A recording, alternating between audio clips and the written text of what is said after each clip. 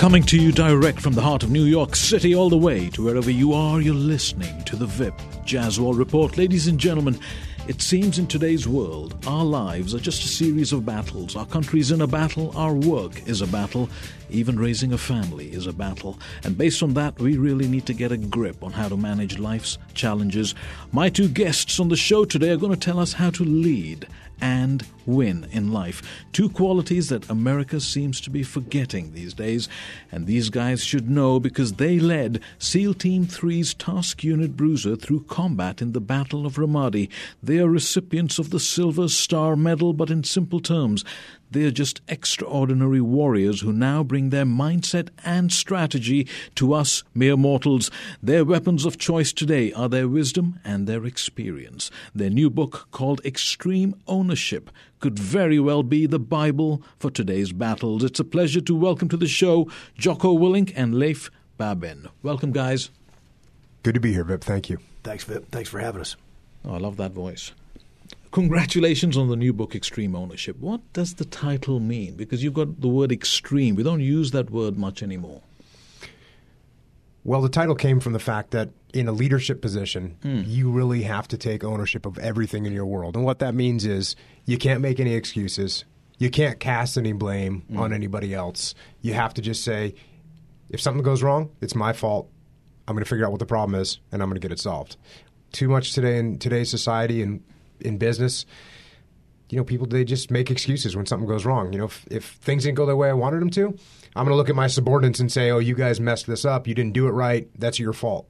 Or we look up the chain of command at our boss and say, oh, the boss didn't give me the support that I need, so therefore I couldn't accomplish the mission. Somebody that uses extreme ownership, they take ownership. They say, you know what, this isn't my subordinate's fault. It's not my boss's fault. It's my fault. I didn't explain it to my subordinates well enough. They didn't understand what the mission was, so they couldn't get it done. Or I didn't explain up the chain of command, so they couldn't give me the support that I needed. They didn't realize what was important. I didn't educate them. I didn't convince them that this is what I needed, so they didn't give it to me. So effectively what you're saying is share the success but own the failure. Yeah, and I mean, as much as you can, you actually don't even share the success. You try and give the success to your team. Right, yeah, that's what I meant. Right. Share it with your team. Right. Now, what inspired you guys to write the book? Well, Jocko and I came back from the Battle of Ramadi, and our SEAL task unit, we lost the first SEALs killed in action in the Iraq War. It was a tough thing, tough burden to bear, and we had that tragedy to deal with. We also had some incredible triumphs where we helped the 1st Armored Division, the soldiers and Marines that were out there that turned a city that was a total war zone where almost no one thought we could win, and we turned that place around. So we took a lot of lessons learned back from that deployment. And Jocko and I were both in positions where we ran leadership training for the SEAL teams for a number of years afterwards. So we taught the next generation of SEAL leaders everything we wish someone had taught us prior to going and being in those situations. So people always ask us, like, hey, can you write this stuff down? Can we record this so that we can reference it and have it with us? And then once we got out into the civilian world, Jocko retired, and I left at the 13-year mark. For about the last 4 years now, we've had our company, Echelon Front, where we teach leadership to the civilian world and companies. And the same type people are asking us those questions of, hey, can you write this down for us? These principles are really impactful. Is there a reference that I can use? And so that's really where the idea for this book came from. We finally wrote them down, and the result is the book. But at what point did you guys realize that you could bring what was a military strategy to a civilian strategy? It didn't take long at all. The first company I ever went and spoke to, within an hour of talking to them, I realized that what they had was a group of people, a group of diverse people with their own minds, with their own ideas, and they had to unify those people and accomplish a mission. Well, guess what you're doing in the military? You're doing the exact same thing. You're taking a diverse group of people. Now, people think that people in the military are Terminator robots, and you tell them what to do and they're just going to do it because you told them. It's not true. They're people. They're human beings. And so they're going to have those same, resistance to ideas. They're going to be motivated by some things but not motivated by other things. And so sitting down with a company for the first time, I realized very quickly, hey, what we taught in the military about leadership, the principles remain the same in the civilian world. There are hundreds of thousands of books on leadership. Is this just another one of them with a different spin on it, or you guys actually think you're bringing something different? I think we are bringing something different. And this is, the difference is this. One, we're talking about some real world experiences that are exciting to read. And so every chapter in this book opens up with a battlefield scenario where bullets are flying around or explosions are going off, and we're having to make decisions under the pressure of urban combat and the chaos that comes with that. And then we talk about that principle and then how it applies to the business world in each chapter. We're talking about that scenario. So I think the other thing that's different about this book is that we wanted to make sure that this was told in a way that a lot of these stories we write about are humbling. I mean, these are incredibly humbling situations. We made mistakes, failures, and we have to write about this stuff. So because that's where we learned such a huge lesson, from that. And so, with that, Jocko and I wanted to make sure we wrote it ourselves, and it wasn't just we sat down with an author and told our story, and they kind of wrote whatever they want. We want to make sure we controlled this, so we took the time over the last couple of years to actually write this ourselves and tell it in a way that was meaningful and impactful in the way that we learned this stuff in the humbling way. And so, to pass these lessons learned, and they're not. This is not complex rocket science stuff. This is not theory learned in a classroom. It is as Jocko likes to say, simple but not easy. That's it might be kind of elemental and seem not super complex, but it's very difficult to implement. And so when people look at this, they're like, oh, that's kind of simple, or that's common sense. Then my answer to them is, yeah, but why aren't you doing it? And so, that's a lot of what we do in our company, and what we're doing with this book is encouraging people to do the things they know they probably should be doing, but for whatever reason they're not. And that's the thing about another thing about the book is, it's cool combat stories. They're exciting to read, right. But also when you see these leadership mistakes happen in combat, it just impacts you so much more, because it impacted us more. If you make a mistake in business, you might lose some money, you might lose some market, and that's bad, and obviously. But you make a mistake in combat and people get killed. And so those mistakes show up very clearly, and that makes the principles show up very clearly. And I think that's why people, as they read the stories of combat, they say, oh, I kind of see what they're saying. I know how this applies to me, and that's why we're getting such great feedback about it. So based on your experience, if I asked you to narrow down everything you knew, what are the 3 components of successful leadership that being a U.S. Navy SEAL taught you guys? I think it's pretty hard to narrow it down to something that's people ask us that time, like, what are the 5 steps I can follow to lead like a Navy SEAL? And what we generally tell people is, like, it would be awesome if it were that easy. It's difficult, and it's challenging as a leader to and there's a lot of nuances that you have to deal with, and so it's not black or white, it's gray. There's a lot of gray area. And so you have to make those decisions. And what this does is give you some guiding principles. And I would say, if you're going to take 3 things away from this book and implement them immediately, to give you those guiding principles, first is extreme ownership, owning everything in your world, to stop making excuses if you're not performing the way you need to as an individual, if your team's not doing what they need to do, and not getting the job done. And we talk about there's only 2 measures of effectiveness. There's only 2 measures that matter. It's effective or ineffective. Those are the only real 2 measures that matter. And so the first is extreme ownership, so you can deal with that. And the second, I think, is cover and move, which is we see a lot of big issues with. Cover and move is teamwork, and it's a gunfight principle where, if Jocko and I are trying to move across an urban city street under fire, in downtown Ramadi, I'm laying down suppressive fire for him and covering for him so that he can move safely, and then he will do the same for me so that I can move safely. We're mutually supporting one another to accomplish a mission. And that, while it's a gunfighting tactic, that's just teamwork. And so, every company, every team we work with, individuals are not out there on their own. You depend on other people. And if you can get people focused on the mission and mutually support one another to accomplish the mission, to see it's not just about them and their ego or their personal agenda, it's about the mission and how to best accomplish it, then they can work together as a team. And that's a classic issue that we see. And I would say the third thing is just the humility to constantly have a continuous self-assessment, and sometimes brutally honest self-assessment of how you're doing, how your team's doing, so that you can always learn and grow and get better, and you're never satisfied with performance. And I think those 3 things right there are just are fundamentals that can certainly guide you along the path. Now life is a battle, and if I was to use that analogy, in every battle you have three components at least. You have a strategy, you have a weapon of choice, and you have the enemy. So as individuals, how should we approach each one of them? Well, for me, the most important, I think, individual characteristic that a person has to have, next to humility, which we just talked about, but then I talk a lot about discipline. Mm-hmm. And being a disciplined person, I have a mantra that is discipline equals freedom. So the more disciplined you are as a person, the more freedom you're going to have. And some easy examples of that are, if you want to have financial freedom, then you need to have financial discipline. And if you want to have more free time, then you have to have more disciplined time management if you want to have more free time. So I think discipline is one of the first keys to what to do as an individual in the world. So then what is the enemy then? Is that our objective in terms of getting over? I'll tell you, for me, most of the time, the enemy is yourself. The enemy that's holding you back, that's making you fail, is yourself. It's, you're making mistakes. You don't have the humility to admit what they are, so you can't even identify them. You're getting too absorbed in what's happening, and you're not detaching from yourself so you can see what things look like. That's very good. And so I think that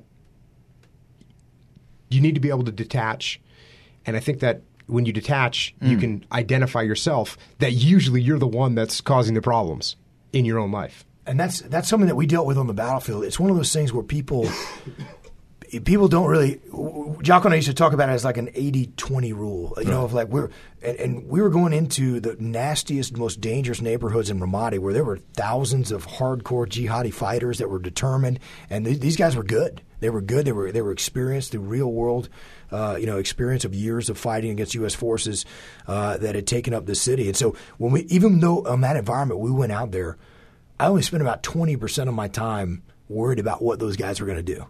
We spent about 80% of our time worried about what we were going to do and trying to make sure we weren't doing something stupid that was going to get us shot by friendly aircraft that thought we were an enemy force or the tanks down the street they were getting shot at by enemy, but now we show up in a place where they didn't expect us to be. But that 80% focus was to make sure that we didn't get in a friendly fire incident or something bad didn't happen. And so I could control that. And so that was really where our focus was. And that's really where the enemy is. The greatest enemy is yourself, just as Jocko was saying. And that applies whether you're leading a business team, whether you're talking about your own individual life, as a husband, as a dad, or a spouse, or as an employee, and you are the greatest enemy, and you got to control that. Some of the leadership books have said that success is 1% strategy and 99% action. Do you guys agree with that? The fact of the matter is, you need to think about what you're doing. You need to have a plan, and that takes up probably a little bit more than 1%. That being said, you have to absolutely execute and have action. Otherwise, you won't move forward ever. So I think probably what that's a warning against is over-planning, which we definitely saw a lot of over-planning where people will sit around and strategize and try and figure out, the solution to every last possibility that might happen. Well, the reality is, you need to come up with a good plan, and then you need to execute it. How you throw those percentages around, right, I'm not 100% sure. But a good plan's only a good plan once you achieve success, right? No doubt.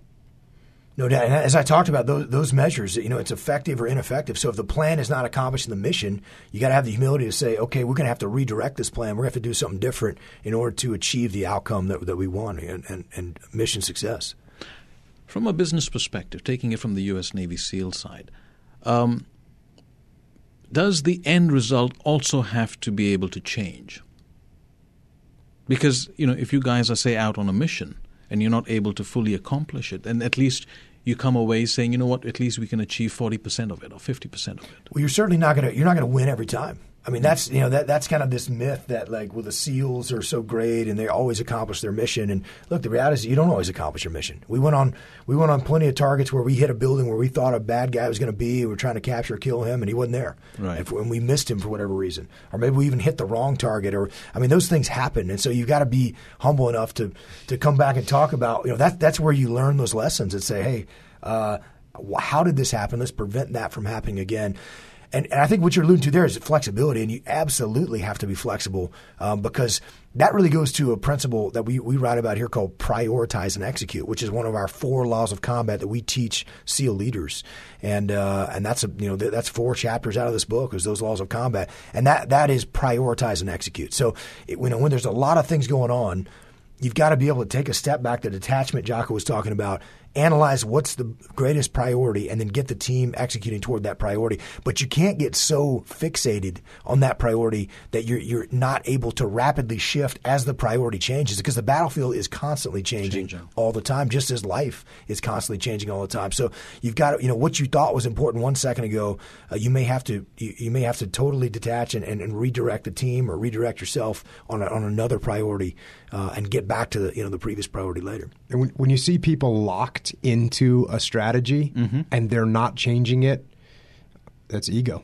It's someone's ego saying, you know what, this is my plan, this is what I came up with, and I'm sticking to it until, I die. I've got to be right. I've got to be right. And we see that. We saw it in the SEAL teams. We've seen it as a nation at some points, and we definitely see it in businesses. But some people might say, well, they have a certain level of faith in their mission. Because, history has shown that sometimes you do fail, but if you have right purpose of mind and you have faith in what you're doing, ultimately you'll win. And I think what you're talking about is a true strategic vision of where we're going to end up. And you're right. That really shouldn't change over time. I mean, you've got a clear strategic vision of what you want to accomplish. How you get there, there's many, many battles fought in a war. Right. And it's those smaller battles that I'm talking about where you might need to change your tactics and adjust and adapt, and that goal may shift. Of course, that long strategic vision of victory absolutely has to stay there. It's one thing to persevere through challenges, but you can't have those people that are literally like on the Titanic as it's sinking saying, no, everything's great, don't worry about it, it's all good, it's under control. So you can't have folks that are just in complete denial of reality, and you've got to be humble enough to say, hey, this isn't working, we're going to have to redirect. But certainly having that vision and perseverance through challenge, there's going to be challenges that come up, and so you got to believe in it. That's something else we talk about, of believing in what you're doing so that you can persevere through those challenges. Now, both you guys, to me, look like you've sort of obviously faced brutal truth of war. Did you bring that language into your book? Is it brutally true what you're saying? And the reason I'm asking is, did you have to contain or better manage your advice in the book? Because you know what? We live in a delicate world today. Everything has to be politically correct. So did you have to manage your readers' expectation or sense of communication? This book is about war in many respects, and war is about killing people. And we definitely talk about it in this book. And I don't think we sugarcoated that at all. And look, I think for those of us that served, and people watch what ISIS is doing today and think, oh, these people are horrible. I mean, those are the same people we were fighting. They changed their name, but it's the same enemy. And this jihadi, the radical Islamic jihad movement that we're fighting against in the war on terror. I mean, this is an evil enemy as America's ever faced in our long history. And I'm well aware of the evils of some of our other enemies in centuries past. So this is we absolutely believe in what we're doing. Certainly believe then and continue to believe in what we're doing. That we're good against evil and making a difference. And we saw that difference in the impact that we made. And so we don't sugarcoat that anyway. I mean, we're definitely pretty direct about that. I don't think anybody that knows us will ever accuse me or Jocko of being politically correct, in that regard. When you guys came back from the war, did you find that America's becoming or developing a softer mindset than it needs to? Absolutely. I think that particularly when you see that in much of the media today, they didn't actually want to cover some of the evil that I'm talking about. So that now when people see it with ISIS, people are being burned alive in cages or tortured or crucified or all these horrible things that are happening. And anyone who actually served on the front lines in Iraq would be like, yeah, absolutely. Of course they're doing these things. They've been doing them for years. Why? It's not news to anyone. But yet now it's out in the media. Now people are just kind of starting to have to come to terms with that. And I think a lot of Americans want to just frankly bury their heads in the sand and think that we can just ignore those kind of problems, that they're not going to come here and come after us. And that's just not true. And that's where true leadership is required, to step up and help people understand why it's necessary for us to go out and take these enemies on, in distant places across the globe, so that we can defend America. And do true leaders see only black and white? Because there seems to be a lot of gray in our society these days. Well, there's a lot of gray. And I'll go back to what we were talking about before. I think in your long-term vision, in this case, you got to see that there's black and white. There's good and evil. There truly is evil. Leif and I have seen evil with our own eyes over and over again, and it's real and it exists. And so that is black and white. But when you are adjusting and adapting to maneuver through a long-term strategy, there's going to be some gray. There's going to be, you can look at the Iraqis that we worked with while we were in Iraq. Some of the guys that were our biggest supporters were literally targeted by U.S. forces earlier because they were nefarious. And so there's going to – and what we're going to do, hold them accountable for some actions that they took 3 years ago when now they were turning into our biggest supporters? You've got to adapt. You've got to have an open mind. Really, you've got to have an open mind to understand the nuances of these situations, and they're going to change and morph, and you've got to change and morph with them. So good and bad, taking that to the civilian world, if you're working in a business or something, good is profit and evil is loss. Well, I think there's nuances to that as well. I mean, are you doing a great job if you're making a bunch of money, but your employees are suffering and they're not going to, or you're producing something that's dangerous to people? And that will eventually hurt you in the long run. I mean, if you don't take care of your employees, eventually they're not going to work hard for you, and you're going to end up losing profit anyways. So there is some truth to that. But in real life, have we ever met an overjoyed employee? I think we meet them all the time, and we work with companies all the time, and generally for people that can see the bigger picture, what they're trying to do. I mean, they're most people probably show up to work, punch a clock, whatever it is, and try to just get through the day. Excuse me. But there are people that are part of teams where they feel like we're not here just to make a profit. We're here to change the world, and we're making an impact, and those are the best performing teams out there. Let's talk about schools, because I think leadership starts from a very young age. We don't sort of have the same system of what the Spartans did, where they sort of made children into leaders from a very young age. Right now, if my son participates in a school activity, everybody gets a prize. But real life isn't like that. And does your book support that theory, or doesn't it? We don't really talk about education during our book, but I think it's pretty evident from the way we push each other as SEALs that everything's a competition. Every time you do anything with another SEAL, there's a competition happening. Whether we're going for a run or we're going for a workout or we're on the range shooting, you're in a competition and you're doing everything you can to win. We have a joke that says if there's more than one guy running, it's a race. And that's the way it is. And so that's something that helps drive us to success. And, of course, we got to be able to work together.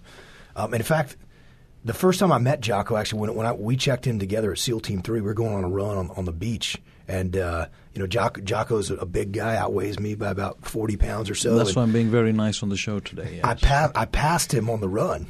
There's a lot of things Jocko, if we're talking throwing weights around, he's going to destroy me. But on the run, I was beating him, and I went past him. I was like, Jocko, you run pretty good for a big guy. And he just looks at me with this I'll rip your head off look. So that's where that competition. And even though hey, we work together, we're here to support each other. But that competition drives us to get better and improve because we want to win. We don't want to lose. We don't want to come in second place. And that's something that helps us in the SEAL teams. It helps the U.S. military. I think it helps in any company and individuals as well.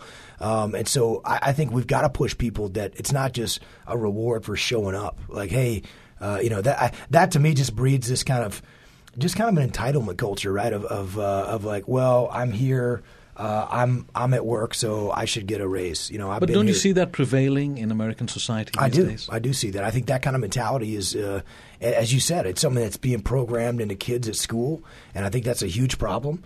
And I think we've got to drive competition so that people understand that, like, listen, success is not going to be handed to you. You got to go out there and earn it, and you're going to have to work your tail off to do that.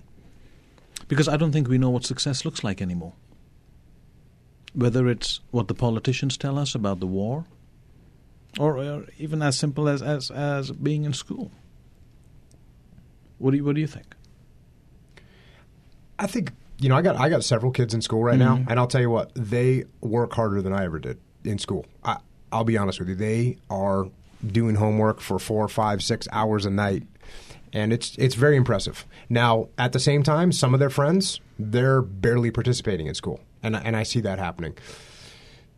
I've tried to instill in them that what they do today will pay off tenfold in the future. And I think that's the problem with a lot of kids is they don't connect the present day with the future. And so they think, I can just have a good time today and it won't impact me. But the reality is if you don't work hard now, in your future, you're going to have to work hard for a lot longer.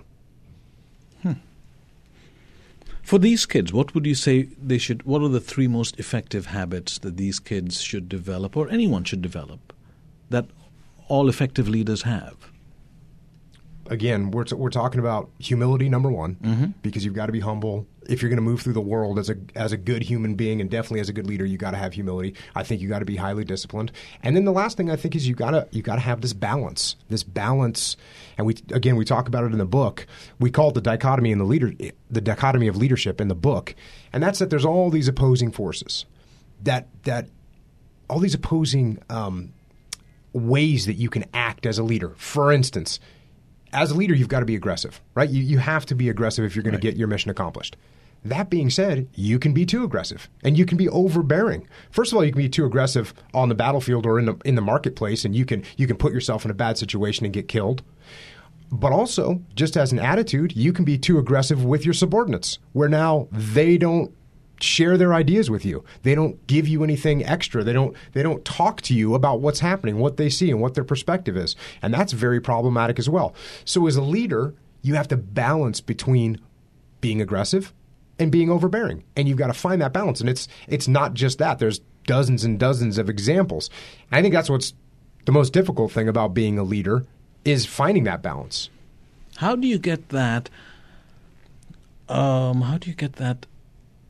Source of energy to maintain discipline? I mean, I think everyone knows pretty much what they need to do. But every day, day in, day out, rotating the same wheel in order to get to where you need to, where do you get that energy to maintain that discipline? I think it's just keeping an eye on the strategic picture. As Jocko said, looking toward the future and knowing that what I'm doing now is going to pay off in the future. And so that helps you persevere through those challenges like we talked about earlier. And I think keeping in mind what the strategic picture is key. And we talk about that with leadership. Look, you've got to get people to understand not just what they're doing, but why they're doing it, why it's important to do that. And that's something that, that's people can persevere and have that energy to continue to be disciplined in the smallest things if they understand why it's important and that it pays off in the long run. I'll tell you another thing that I've used to explain this to people, and that is when you're shooting a gun, all right, if you look at that target that's far away and you focus on it, eventually your eyes, they become blurry. And what you need to do is you look at the sight of your weapon. You bring your vision closer, right? Because you can focus on that. And that's exactly what happens with goals and what people have for a vision. If your vision is 10 years in the future, that can be hard to maintain a focus on. But if you set that vision in the long-term future, and now you say, you know what? What can I do in the immediate? What am I going to do this day, this hour, maybe this week, maybe even this month? What are you going to accomplish this month? So you focus on those short-term goals, but you keep that long-term vision out in the future, and you look at it occasionally to make sure you know it's still there and that you're still heading in the right direction. But again, you can lose focus of that. You got to come into those short-range goals and focus that's what drives me every day. So like say if you have a 5-year plan, break it down into 6-month plans that lead you to the 5-year plan. Right. And beyond the 6 month, what are you going to do today? You know, I want to be healthy. So guess what? I work out every day. And do I feel like working out every single day of the week? Not really. I'd probably feel like working out 5 or 6 out of 7, but what about that other day? I'm still going to get on it because I got a long-term vision. When you're at that moment of weakness where you feel I don't feel like doing it today, what in your mind changes your opinion? How do you tune yourself that if I feel weak, this is what I'm going to say to myself, and then this is what's going to happen? Well, one of the biggest things that drives me is having served with Leif overseas in combat, we lost our friends, and they didn't get the opportunity that we have. They didn't get to come back and get to work out. So every time that I feel like, oh, maybe I'm not going to carry through with this, I think of those guys, and they got my back, and they're pushing me to do it. Wow. Now, this book is about success, but you know what? Before you succeed, you fail. So, Leif, can you give us some personal examples of what you failed at and what it taught you? Absolutely. I mean, I've made all kinds of mistakes, and this book is largely about that. Because in a big way, failure is the best teacher. Because when you succeed, it's easy to just pat each other on the back and say, "Hey, we did a great job." But when you fail at something, or you didn't achieve the mission, or something bad happened, that's when you got to really hard look in the mirror really hard and say, "Man, how can I get better?" And you remember that stuff, and so that's something that we had to deal with quite a bit. I think the biggest thing for me is, I would say one of the biggest lessons learned I took back from our combat deployment to Ramadi is when we got back after all of the bloody battles that we fought and all the combat that we were a part of, hundreds of operations for our task unit.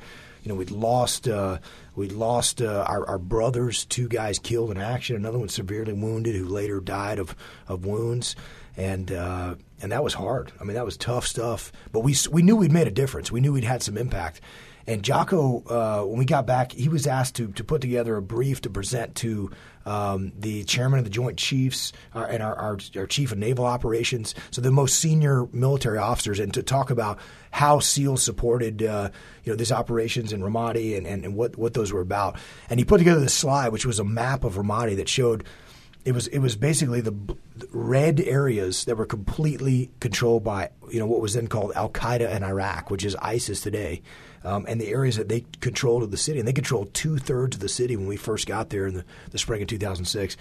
And at the end of it, we control those areas now because U.S. troops had gone in there and built combat outposts, and we supported those guys with our snipers and pushing Iraqi soldiers out. So watching this map that Jocko had put together and seeing the blue circles of U.S. combat outposts go into those what used to have been red Al-Qaeda and Iraq battle space, I could see the difference that we'd made. And it was crazy to me because I had led almost every single one of those operations, so I was intimately involved in the planning of them, and yet I hadn't put it all together in a way that really showed me, wow, that's really what all of that effort was about, and the contribution that we were able to make.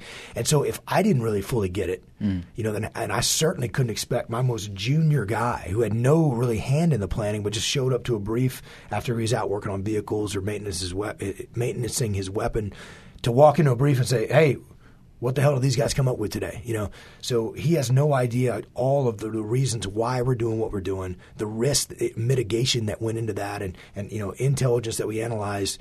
And so he didn't have any of that perspective. So I realized if I didn't even fully grasp it, I couldn't expect those guys to. And so, looking back on it, the people who, we had a few guys toward the end of our deployment that were just frankly burned out. It was a tough deployment, and there were a handful of guys that were just ready to go home. I mean, they'd done a great job and they'd given their all. But I looked at that and I saw those guys who would have stayed another 6 months beyond when we came home and eager to go out and continue operating. They actually had some ownership of the plan. They had some ownership. They understood why what we were doing. The guys who were negative and didn't actually believe in what we were doing, or maybe didn't fully grasp it, they had no ownership. So, I could have done a lot better job of explaining to them why we were doing what we were doing, and giving them some ownership of even the smallest piece of the plan, so that they had buy-in, they understood why, and I think that would have gone a long way. That was a big lesson learned for me. So you took ownership of that failure. Is that what you're saying? It is, and unfortunately, that was too late at that point because we were already back in the States. But we were home, and I had the same feeling. I'm sitting there putting this brief up in front of Leif, and he was, oh my gosh, I can't believe we did all that. And I was kind of like, wow, I really let him down to not have him fully read in on all this. And I saw it. I mean, when you put it up there for the first time, you go, wow, that's impressive. And it's impressive. And I kind of knew it. I mean, I knew it, but I definitely didn't push it down the way I should have. And that was my fault. And he could have pushed it down further, and we would have had the guys in much better mental state throughout the deployment. And certainly there's some element of that recognition that only kind of time and perspective is going to provide, obviously. But I think that was a big lesson learned for us, and that's something we hope, with the leaders that we work with today, because when they think that their company gets, that the team gets the company's mission, their strategy, you have to explain to them, listen, if you think they understand it a whole lot, I'm telling you, it's very, very little that they actually do. But then as leaders, do we owe it to ourselves to understand that every team member has a separate resilience factor? Because when the going gets tough, then not everybody gets going. It's true. That is true. It's true. Certainly. So you really have to know each and every team member and almost psychoanalyze that. What is their threshold? No doubt, and that's different for different people, and that's something that leaders have to weigh in the balance. But what can help that is helping people understand why they're doing what they're doing, and leaders that have belief in the mission and translate that belief in a manner that's simple, clear, concise, so the team can understand it. And when the frontline troops, when they believe in what they're doing, they're gonna run through fire to make that happen and accomplish the mission. Now, you guys have a company, Echelon Front. What does it mean and what does it do? Echelon Front is we had a hard time trying to come up with a name for our company. What was this going to be? And we talked about all these different things, and we realized that the stuff we're talking about is directly from the forward line of battle. And so Echelon is just an organized unit or group, and Front being the forward line of battle. So we thought that's the best name we can use to describe that. It's also the opposite of, in the military, we talk about the rear echelon. And those are the people that are far away from the front lines, that don't really understand what's going on, and they oftentimes pass judgment on the frontline troops. So would that be the general public then? Well, in some ways, yes, but we also have plenty of folks in the military, too. I mean, there were plenty of senior officers, even within our own SEAL community, much less in the greater U.S. military, who made snide comments or said that what we were doing wasn't a soft mission, or and those kind of things. And it's, for us, it was like they clearly they're not here to see what we're doing. They don't really fully understand it, and they never ask us about it. And so they're not even taking the time to try to understand what we're doing. And they certainly didn't grasp the mission and what we were able to accomplish, how we were able to contribute to an amazing victory that was delivered by the soldiers and Marines of the Ready 1st Brigade, 1st Armored Division. So what services do you provide through this Echelon Front? We come in as consultants, and we talk about the leadership principles and teamwork principles that enable SEALs to succeed on the battlefield, and how that translates to business and life. And so we do the same thing that we did really for our SEAL leaders when Jocko and I were running those that training for our SEAL leaders, and we do the same thing for business leaders that are interested in turning their company into a high performance winning team. Winning and leading, that's your philosophy. I wanted to ask you, in today's world, because I think we're extra soft in today's world, do your tactics have any conflict with the way business is being conducted? I mean, you know what? There's so much litigation going around with employees and things like that. My fear is that if we push our employees too hard, they'll come back to bite us. Classic example, since you're talking about employees, is HR and human resources. Right. Now, people think that in the military and even in the SEAL teams, if you've got someone that doesn't, that causes problems, you can just immediately get rid of them. You can fire them on the spot. Absolutely not true. If someone's causing problems, you have to take them, you have to counsel them, you have to write paperwork about them, and you have to document what their problems are so that you can eventually bring them before a board where they can review and see if they should actually be fired or not. That's the military. I know. You're looking at me like, are you serious? Yes, I'm serious. That is true. And when I got in this, so from my military perspective, I always thought, in the civilian world, they've got it made. Because if someone's not doing their job and they're an employee, boom, you just fire them. as you know, that is completely not true. You have to go through HR, you have to document, you have to do the exact same thing. So that's an example of the complete similarities between the civilian sector and the military. And the correlations they're almost uncanny how many correlations there are between what we did in the military and what we find in the civilian sector. That's one example, and there's thousands. Well, let me see if I get this right. You're a team of U.S. Navy SEALs. You're going on a mission. One of you in your team is not doing well, and you're planning to get him out. But you can't take him out before that mission's over because of all this paperwork that's going on. Well, if you put an extreme example like that, then as the leader of that situation, if we had a guy that was that much of – first of all, he wouldn't be there. He wouldn't have gotten to that point where we're getting ready to go on a mission and he's a problem to have on a mission. He wouldn't have gotten that far. We would weed him out during the training. If we were in a combat situation, there was a guy that was that much of a hindrance to us, as a leader, you'd say, you know what, this guy's not going to go, and you'd leave him behind. And you'd probably take some flack for that, but it's the right thing to do. Let's go back to our country, guys. You guys are patriots. What do you think is wrong with our country today? Why should the country read this book? I see a tremendous lack of extreme ownership, and particularly in the halls of power in He's Washington. such a good marketer, isn't he, of the book? That's brilliantly said. Well, look, I think there's no better way to describe that than just nobody wants to take ownership of anything. And when we look at what's going on in the world, I have to wonder, like, are these guys reading the same newspapers or watching the same news that I am? Because when you hear things like from our president talking about, well, Russia's acting in Syria out of weakness, it's just we are unable as a nation to take a hard look in the mirror and say that brutally honest, realistic self-assessment. Is what we're doing working? Is the strategy what we're doing work? And the answer is absolutely not. Russia's running circles around us right now. China's on the move. We don't like reality checks anymore, do we? No, we don't. We don't. And people want to just deny. They want to blame. They want to make excuses to try to put political spin. But true leaders don't care about the immediate political gain. They care about the long-term success of our nation. And so if we had true leaders that were making decisions in that regard, I think you'd be seeing us doing things a lot differently. What do you have to say to that, Jocko? Rather than commenting about what's wrong with America, I like to look at what's right with America. Mm-hmm. And one of the reasons I think you find from American servicemen and women, they generally have a positive view of America. Why is that? It's because they've been around the world.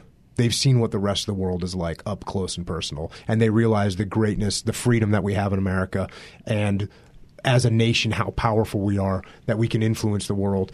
And as individuals, you have so many opportunities. It's cliche, but guess what? In America, you can do whatever you want. And when you see countries that are oppressed, you truly appreciate the freedom that we have in America, and you know that it's worth fighting for.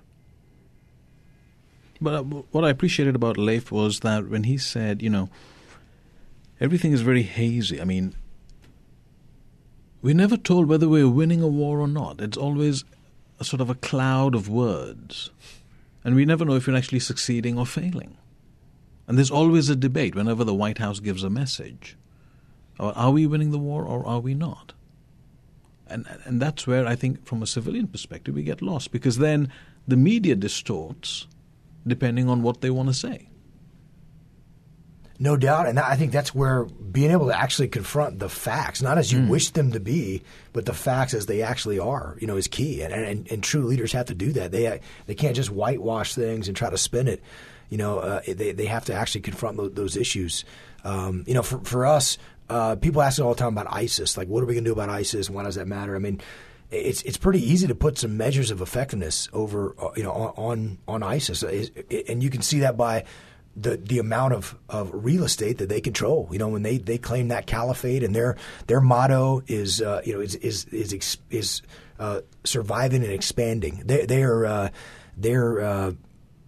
if we take that away from them, if we take some of that real estate away from them, take some back some of these key cities, that is devastating to them strategically. I mean, that impacts their mission in a big way. The other thing you can measure is the number of recruits from outside, the region that are coming and joining the fight there. And let me tell you, if we start handing them some strategic defeats, and a lot of those fighters start getting killed, you're going to see that recruitment, particularly from Western countries and other parts of the world, just go to virtually zero. And so those are easy measures of effectiveness. They're not 20 feet tall. Mm-hmm. We can do this with a very small number of troops on the ground, supported by U.S. aircraft overhead, empowering local people like the Sunni tribes that united against the same bad guys. What was Al Qaeda in Iraq back in 2006. In what they call the Anbar Awakening, when the Sunni tribes rose up against Al Qaeda, what's now ISIS. So we can do this, and it just takes some leadership to explain why it's necessary to do that. So what does the next commander-in-chief, what qualities does he or she need to have? And from an action point, what are the first top three things they need to do? Because this war isn't going anywhere anytime soon. I think what they have to do is acknowledge that we currently don't have a strategy. So we have to implement a strategy to keep America's enemies in check. And the military, we don't want to go out, we don't want to have to go out and fight wars. But unfortunately, we have lost our ability to deter our enemies. They do not fear us in any way, shape, or form. They're basically punching us in the mouth in places like Syria. China's building out on islands in the Western Pacific and South China Sea. I mean, these things are. If people actually were concerned about how America was going to react and step up to that, then we wouldn't. We wouldn't have an issue. And we don't want to have to go fight wars. We want our enemies to be kept in check just by simply the threat that we don't want to mess with those guys. And when it comes to that, we talk about this in leadership. When you're trying to push your team to achieve standards, we have a mantra that we use, and that's it's not what you preach, it's what you tolerate. And that's something that I think we need to immediately implement in our foreign policy.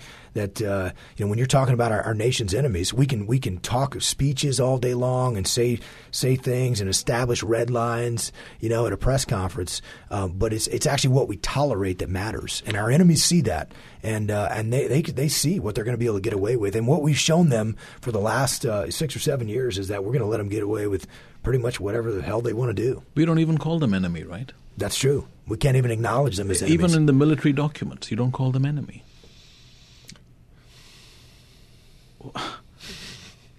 What? Are we scared of hurting their feelings? Yeah.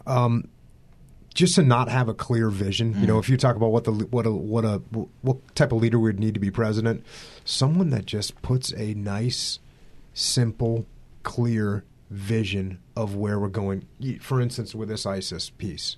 What are we going to do? Right now, we're in that gray area that you're talking about. And like I said, that gray area is okay on a near term to figure out how the battle is going to evolve.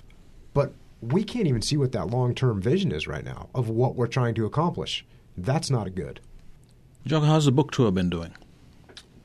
It's been incredible. We've had some great publicity. The response we're getting from the people that have read it has been phenomenal, and I don't think we could actually ask for anything more in terms of the publicity we've gotten and the feedback that we're getting. We did a book signing, and it was a 2-day conference that we went to, and we signed books the first day, and we signed books the second day. Well, the second day, people came back, they bought more books, said, "I read the whole book last night. This is awesome." I'm giving it to everyone I know. So it's just been incredible. And where can we get the book? You can get it Amazon, Barnes & Noble, Book Pal for our bulk orders. It's Extreme Ownership, How U.S. Navy SEALs Lead and Win, and just available just about anywhere. Well, gentlemen, thank you so much. Thanks for having us on the show. Thanks for having us. Ladies and gentlemen, wise words from two of our nation's greatest patriots. Make sure you get the book. Thank you all for listening. Your comments and your followers so very welcome on my Twitter account at Vip Jaswal and my Facebook page, The Vip Jaswal Report. A special shout-out of thanks to my wonderful team, William Sanchez and Rick Buser. I'll be back next Sunday at 6 p.m. Eastern. Until then, I wish you a wonderful evening tonight with your loved ones, and until next Sunday, have a productive and a very happy week ahead.